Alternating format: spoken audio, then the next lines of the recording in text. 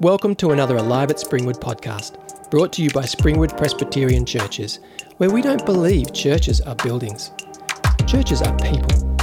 Disciples of Jesus bound together in diversity by God's love, while pursuing faithfulness and vulnerability, celebration and lament, reading the Bible and prayer.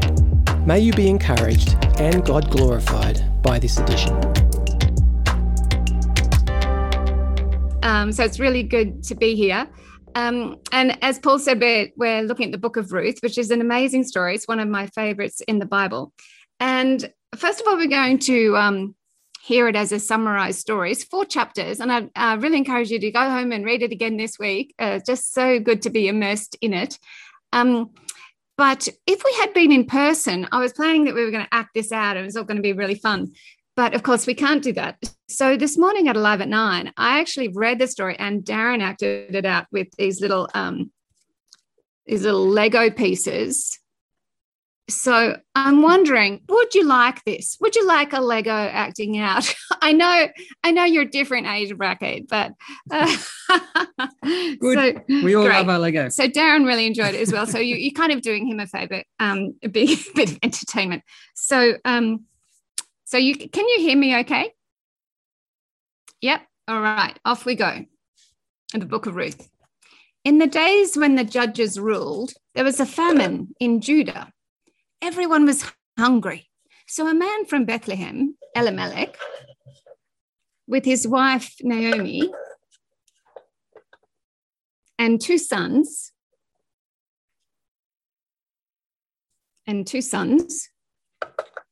went to live in Moab. Not long after that, Elimelech died, and Naomi was left with her 2 sons, who looked after her. They both married Moabite women.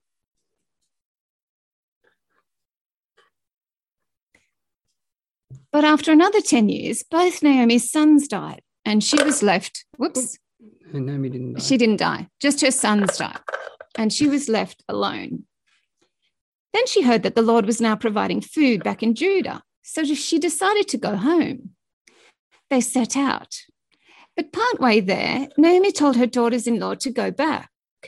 She couldn't provide any more sons for them. She said, "May the Lord show you kindness, as you have shown kindness to me." She kissed them goodbye. And the other one?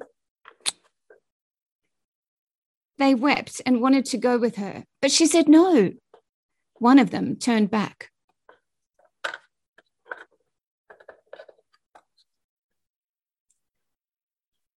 But the other, Ruth, said no.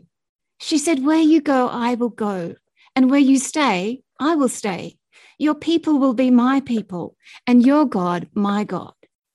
So they kept going. The journey was long and hard. It was treacherous. It was good that Ruth could help Naomi. When they arrived, the people there said, "Oh, can this be Naomi?" "Don't call me Naomi," she said. "Call me Mara, because the Almighty has made my life bitter. I went away full, but the Lord has brought me back empty." It was hard. They were very poor and they needed food. But it was harvest time and there was work to do in the fields.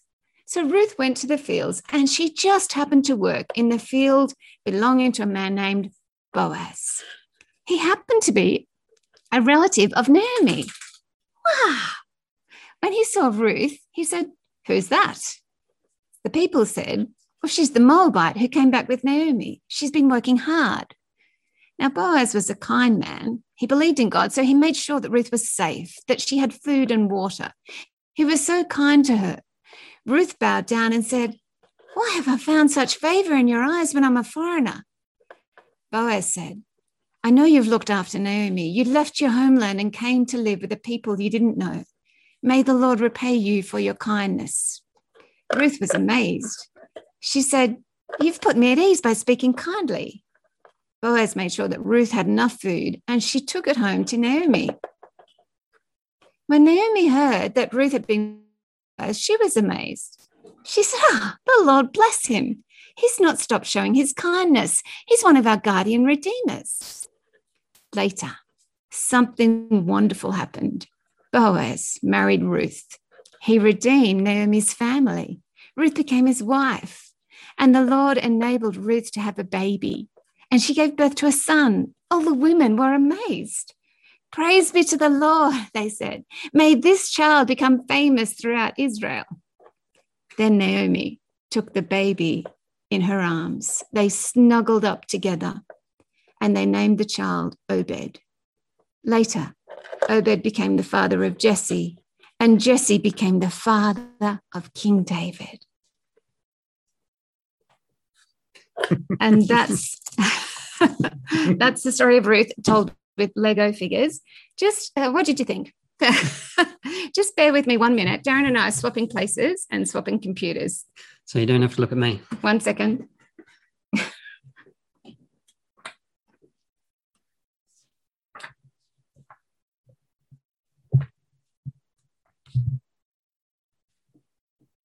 And I'm just screen sharing as well. So just checking that you can see the PowerPoint.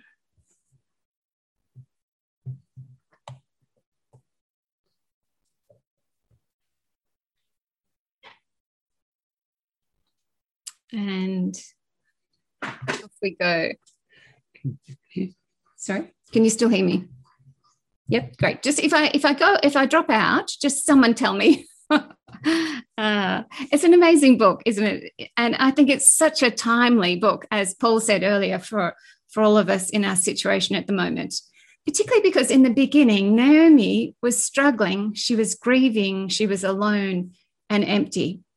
I actually find it amazing. Have you noticed that we planned this sermon series, we planned the whole Bible in a year, back in January, and Rod worked out all the dates of when everything would fall, not knowing what was coming. And here we are in July, in lockdown, these 5 weeks. And in these weeks, we have Psalms, Job, Ruth, and Lamentations. Isn't that just perfect? Let's pray together. Lord God, we thank you for this time together. We come, perhaps some of us feeling empty, but we long for your truth and your word to fill our souls again. Lord, we ask that you would speak to us, comfort us, compel us, fill us again with your spirit, and remind us of your amazing loving kindness. We pray it in Jesus' name. Amen. So last week we heard from, I think you heard it as well here at Alive at 5, you heard from Matt Toulon on Job. Yes?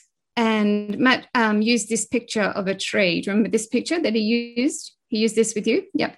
And he was saying that sometimes life feels like this, that in fact that we want to be the tree from Psalm 1 that is all green and fruitful, but actually sometimes we look like this. And many of us perhaps feel like this at the moment.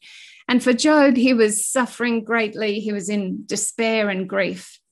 But initially, Matt said, we were noticing that Job responded to his suffering with reverence to God and integrity and faith. Job didn't blame God initially. So interestingly then, it's a bit of a contrast when we turn to the book of Ruth and we meet Naomi, who was also in a dark place. She was also grieving. Her husband had died and both her sons died. She was a foreigner in a foreign place, alone and empty. And in her grief, she was actually initially vocal and bitter. She blamed God. You can have a look at it again later, chapter 1, verse 21. She said, I went away full, but the Lord has brought me back empty. Why call me Naomi, which means pleasant or sweet in Hebrew? She said, call me Mara, which means bitter. The Almighty has done this. He has made my life bitter. She poured out her blame. And it's a human tendency, isn't it? Even now, we can see blame on almost every corner. We can see it in the media, in politics, habitually. And if we're honest, sometimes in our own hearts. And blame can be easy. Sometimes it's needed, but it can also be misdirected. And that's how the book of Ruth begins, in emptiness, grief, and blame. But it doesn't end there. As we said earlier, it is a beautiful story. It ends in fullness and a profound reminder that no matter how dark or how bleak a situation may appear outwardly, there is hope. God's loving kindness is always evident and is always absolutely powerful. And the first thing I find amazing as well about the book of Ruth is the time when it's set. And we've said this before as well. It takes place in the time of the judges back in about 1200 BC, when the situation in Israel was bleak. So if we were in the ministry centre now, so this is live at 9, but if we were in the ministry centre live at 5, we would all be looking up and looking at the pin boards, and I'd be walking over to that bit underneath the screen there and noticing this picture that Stephen drew of Othniel, which was one of the judges. Do you remember doing judges back in whatever month it was? And we've been reminded again, looking at this picture, of the awfulness of that time, the failure of the Israelites to honour the Lord. They worshipped other gods, they were rebellious, and even the judges that were raised up were often unworthy. And then the last line in that book of Judges says, in those days, Israel had no king. Everyone did as they saw fit. Everyone. It helps us to imagine the extent of the rebellion at that stage. But then it's amazing that you're in Judges, you turn one page in the Bible, and immediately we're in the book of Ruth, chapter 1, verse 1. In the days when the judges ruled, there was famine in the land. So the author is highlighting, isn't he, that it's the same time period, and it is going to be such a contrast. We're going to see the outworking of kindness and loyalty. We're moving from violence and depravity to the restorative heart of God for humanity. But also, I find when I read it, it feels like in turning the page, one page from Judges to Ruth, it feels like we move from this just grand, vast story of God for the nations to one small family. It's a bit like we're doing an enormous Where's Wally puzzle. Hands up if you've ever done one of these, or you're doing one at the moment, or you'd like to, or you just wouldn't. Imagine we're just doing one great big Where's Wally puzzle, and suddenly we narrow down to one small figure in the picture, one person. And the person matters. Their story matters. You and I matter. In this case, in the scriptures, we've narrowed down to one person, one woman, alone and empty. There was a famine. Naomi and her husband had to leave Bethlehem, went to Moab, which is a long way and treacherous. Apparently it was about a 10-day walk on foot, the other side of the River Jordan and the Dead Sea. And again, if we were in the ministry centre, we'd be looking at this map and notice that they've gone from Bethlehem all the way at the top over to the plains of Moab. And then when they got there, Naomi's husband died, and then her 2 sons died. She was alone and empty. But then, in the middle of this hardship, something lovely and completely unexpected happens. And we have to say, this is how God works. All the time, we don't always see it, but in this case, we did. Naomi's Moabite daughter-in-law, Ruth, offered to go with her back home. And she said, where you go, I will go. Where you stay, I will stay. Your people will be my people, and your God, my God. It's so just unexpected, isn't it? Ruth was the outsider. She didn't have to go with Naomi. In fact, she shouldn't have. There was nothing in it for her, but she did it out of kindness and love. And this is God's heart. This is the way he works then and now. He brings people home to himself. Even then, in that dark place and time, Ruth's heart was open to God, and God worked kindness. He provided. This is a picture, a stunning picture of the narrative by Jennifer Gardner. She's amazingly somehow done this while in lockdown with her mum. Praying for you, Jennifer. We're actually going to hear from Jennifer at the end. He'll tell us a little bit more about creating this, and we'll also see it on the pin boards when we get back into the ministry centre. But just thinking through the story that God, as we said before, he raised up good people, including Boaz. He orchestrated all the little things to make it happen, reminding us that that's the way God works, but also the little things matter. So finding food matters. Back then, whether it might be gleaning in the field, or now when we're finding food in IGA very infrequently, alone and with a mask on. The day-to-day things matter to God. It matters to God that we're alone. He knows how it's feeling right now. All these things matter: food, relationships, family, connections, nourishment. It all matters to God. And in the book of Ruth, God provided, and he did it through beautiful humans. Ruth was beautiful in going with Naomi and in gathering food. Her kindness was noticed by Boaz. He was kind in allowing her to glean in his field. He gave her work, and then he married her, redeeming her whole family. And back then, of course, culturally, there was people known as guardian redeemers. It was their role to take on family responsibilities in the event of death or hardship. And Boaz did that in chapter 4 after negotiating with another family member. And I think the point for us is that in hard times or bleak times, we can notice God's kindness. These times now, they matter to God. We can notice his provision in the little things. We can notice that he brings about his kindness through generous, faithful people responding to him. And we'll apply that more in a minute. But I just want to say 2 more things in the narrative. And the first is that always strikes me particularly is that Ruth is a foreigner. So even in the bleak times of Judges, God was still bringing about his saving plan for the whole world, the nations. Ruth was a Moabite woman. She's not an Israelite. So we're meant to read it immediately and go, oh, wow, she's a foreigner. This is part of God's plan. It's unexpected, but it's also, of course, what we should expect because we've read the promise that God gave to Abraham in Genesis 12, back when he said to Abraham, I'll make you into a great nation and I will bless you, etc. And all peoples on earth will be blessed through you. So this is a promise from God to Abraham. And so ever since Genesis 12, we've been noticing God's heart for the nations. In the Old Testament, it feels like it happens slowly, doesn't it? A bit one by one. But there was Rahab in the book of Joshua and now Ruth. And then in 2 Kings, we've read about Naaman, the foreign soldier who had leprosy, but believed in Yahweh. So it can feel slow and small, but it's God's heart.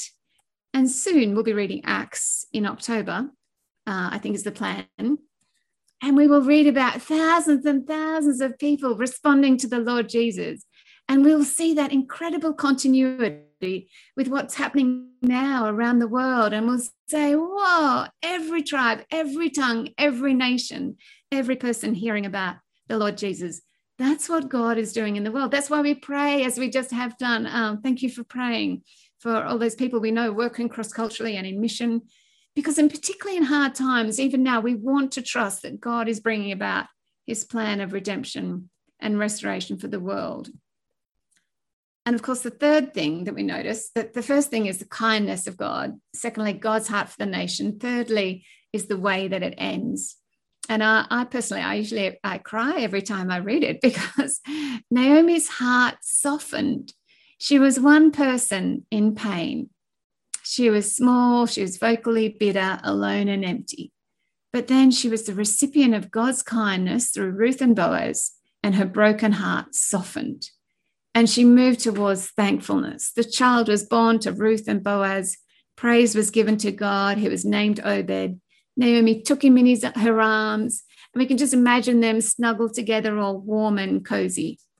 And then Obed became the father of Jesse, and Jesse became the father of David. They're part of the big, long story in the line to the Lord Jesus himself, that story that includes us. And within that big, vast story, this one woman who was empty is now full, loved, and thankful. And I think her little story reminds us that there's no heart too hard for God. He can and does bring softness. He's not only a God who parts the waters in Exodus or causes the city walls to tremble in Joshua. He's the God who reaches the nations, one person at a time, and who tenderly softens hearts, even when they've been bitterly broken. God can and does bring hope and healing. And we know how. The only other time that Ruth is mentioned in the whole Bible is in Matthew 1, where it says, this is the genealogy of Jesus, the Messiah, the son of David, the son of Abraham. That's verse 1. Go down to verse 5. Boaz, the father of Obed, whose mother was Ruth. Obed, the father of Jesse, and Jesse, the father of King David. The reason we have hope in hard times, including right now, is because of what happened next. The last line in the book of Ruth envisages the whole future. Obed, the child of Ruth, the grieving outsider, became part of the line to the Lord Jesus. through whom every single person in the world would be invited as an insider. And this is just the unimaginable loving kindness of God. We can't hear it enough, can we? He gave up his son, the Lord Jesus, who lived and loved and died and bore our sin and all our worries and pain. He rose again to make us right with God, to fill up our emptiness. We're not worthy or able, and perhaps this week we even feel even less worthy. Yes, it's been a hard week. We're not worthy or able, but Jesus became the outsider. He bore our suffering even unto death, that we might be invited inside. We've been shown such great loving kindness by God, and in response, we want to be people of kindness like Ruth and Boaz, even when it's costly. And that's the calling, isn't it? In hard times, we can notice God's calling and we can be people of kindness. I always love Paul's letter to the Ephesians, but I've been reading it again this week, mainly because I've actually found it really helpful imagining Paul in lockdown, where he was when he wrote it. So he was in Rome, a little bit like us, except not, of course, because we think he was handcuffed to a Roman guard, and he couldn't go out even to exercise or to RGA. But from lockdown, when he could have been feeling just small or discouraged or frustrated, he somehow was able to fix his eyes on the grand story of God. So chapter 1 in Ephesians, just beautiful, isn't it? Praise be to God and the Father of our Lord Jesus Christ, who has blessed us in the heavenly realms with every spiritual blessing in Christ. In him we have redemption through his blood, the forgiveness of sins, in accordance with the riches of God's grace that he has lavished on us. It's a wonderfully long sentence. It's one of those sentences that has all this punctuation, but it goes on and on and on. And you can feel Paul just getting excited, a bit like I do. And it's speaking too fast. But it's all about the lavish grace of God. And so then by the time Paul got to chapter 4, he was applying that wonderful gospel truth.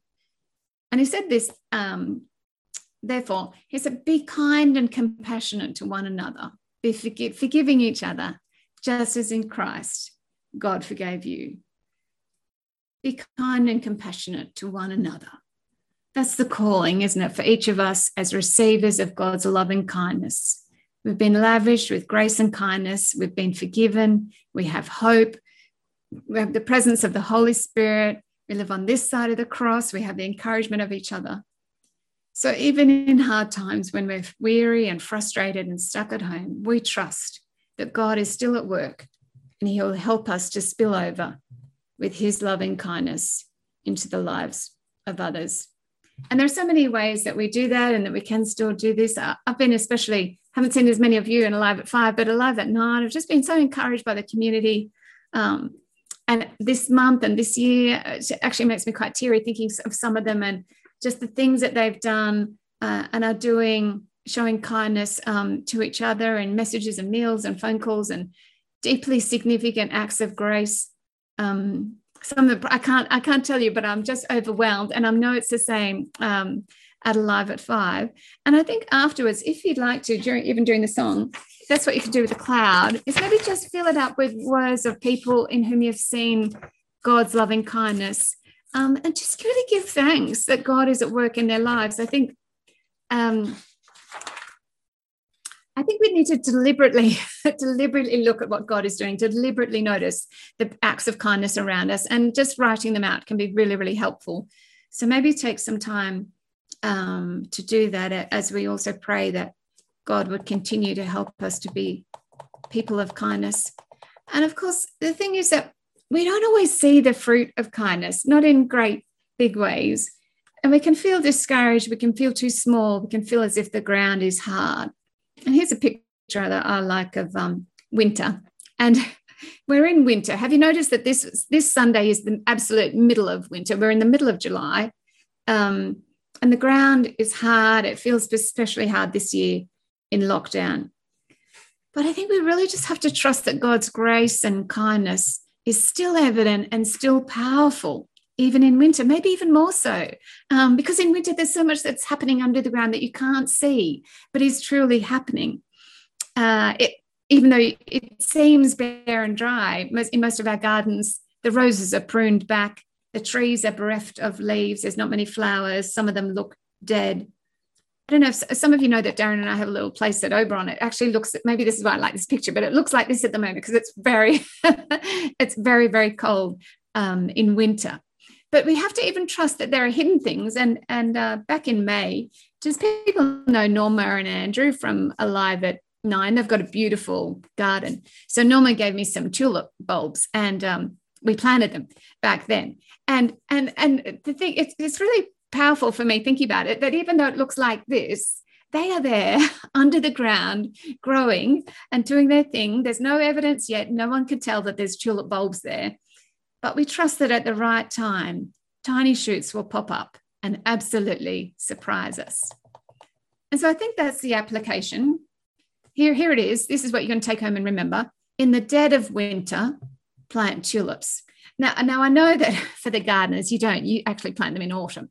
However, the point is, in the darkest of times, in lockdown, in midwinter, look for God's grace and kindness and be people who spill over with his kindness. Let's continue to wait on him and trust him, knowing that he will work out his plan for the world through Christ in unexpected ways. And spring is coming. Not only will we get out of this Zoom lockdown time again, we'll meet in person again, and we'll greet each other at the welcoming desk, and we'll perhaps hug each other because we'll be so excited. But as well as that, we will also, over time, we trust, see the fruit of God's kindness in each other's lives, and we will see growth in faith and love and perseverance because of this time, because of hard times, because that's the work of the Holy Spirit in us. And I think sometimes we have to pray, Lord, do your good work in us in these hard times. Teach us the things that we can't learn when the sun is shining and life is smooth. Lord, teach us the things now that we can't learn when the sun is shining and life is smooth. Lord, please do your good, hard work in us now. And as we do that, as we keep trusting and helping each other, encouraging each other and praying and sharing God's love and kindness, we will also remember, like Paul, that there is more to come. There will be a day when we will see the fullness of spring forever. God will restore the heavens and the earth, and there will be no more questions or emptiness or grief ever again. Let's pray together. Oh, Lord God, we thank you for your love and kindness that you showed to us in the Lord Jesus. Lord, please help us to be people of kindness in our families, at the shops, with our neighbours, on the phone, and to the ends of the earth, trusting you until you come again. And we pray it in the name of Jesus. We don't pray it lightly, but we pray it with awe and wonder and thanks. Amen.